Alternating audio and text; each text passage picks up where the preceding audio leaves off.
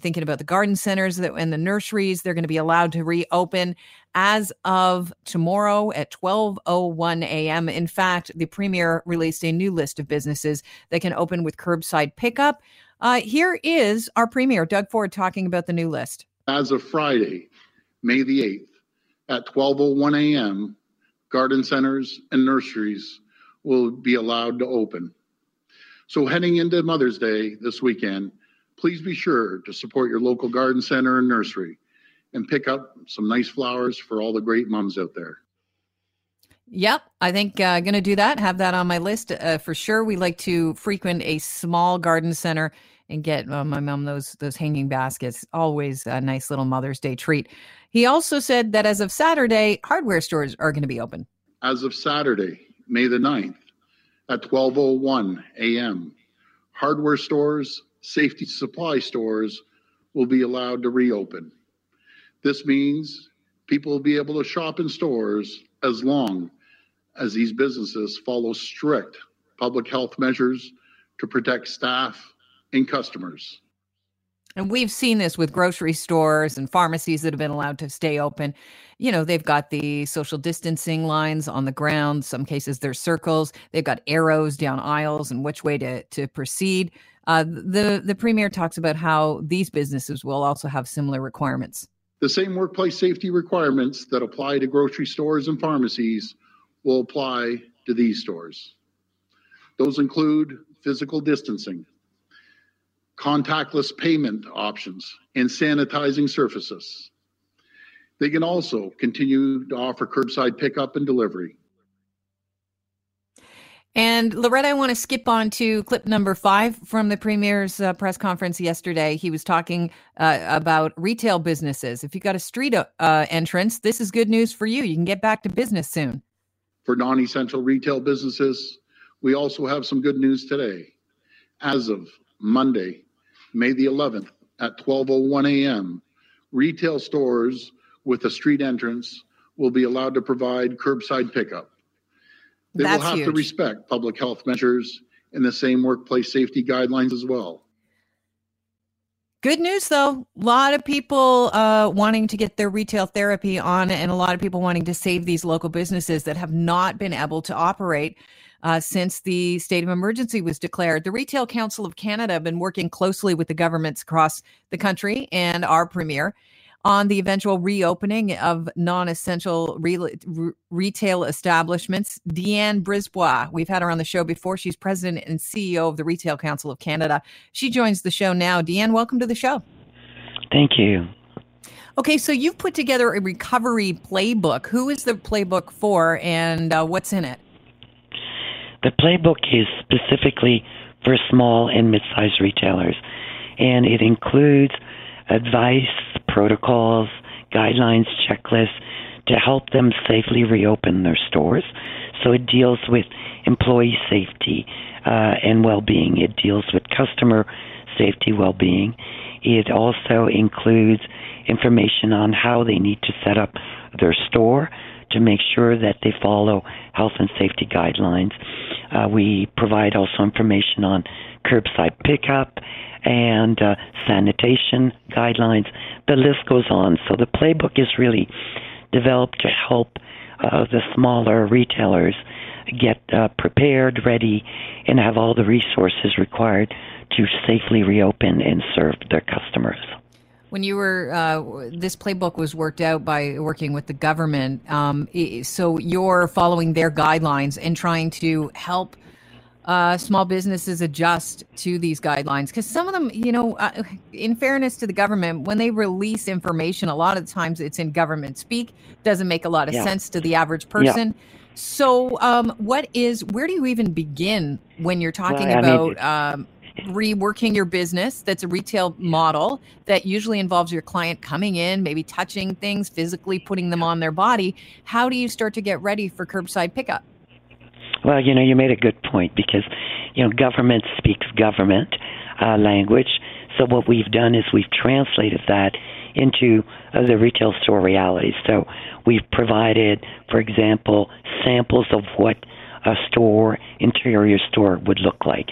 You know, and we've also used, I have to say that the essential retailers, specifically grocery and pharma, have been very helpful in giving us tips and advice on what they've learned in the last 2 months. So we've translated that.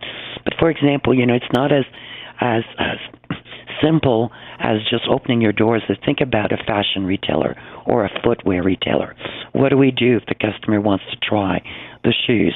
What do we do what if the do customer you do? wants to try? Well, in fact, what we are looking at is our best practices from around the world. What many of our footwear retailers will be doing is they will ask all the customers to put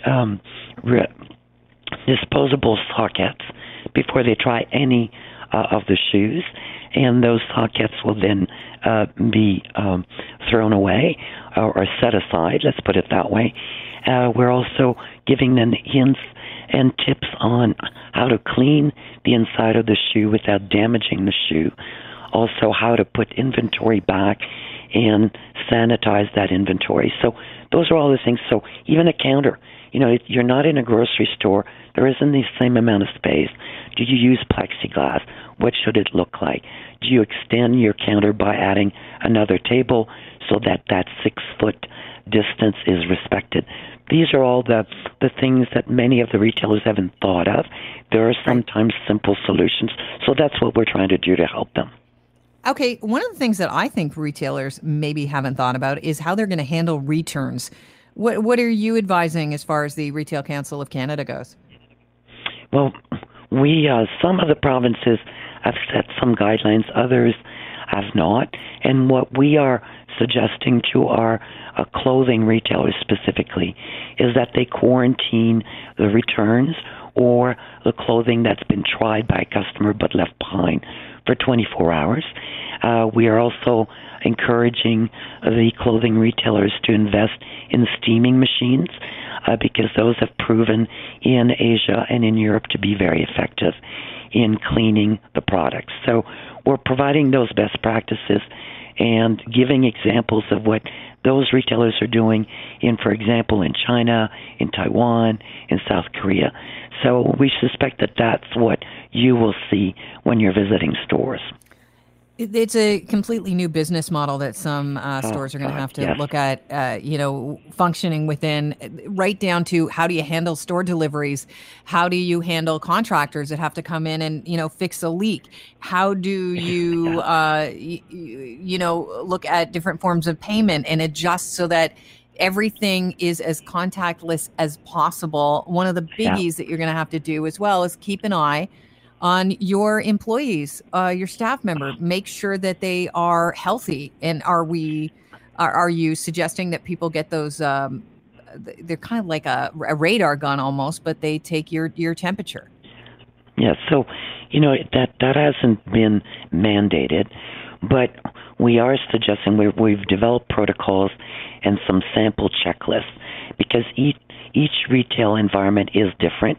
You have a small storefront or you have a large space, and so depending on the interaction and the way customers shop, we're giving a list of things that retailers need to consider.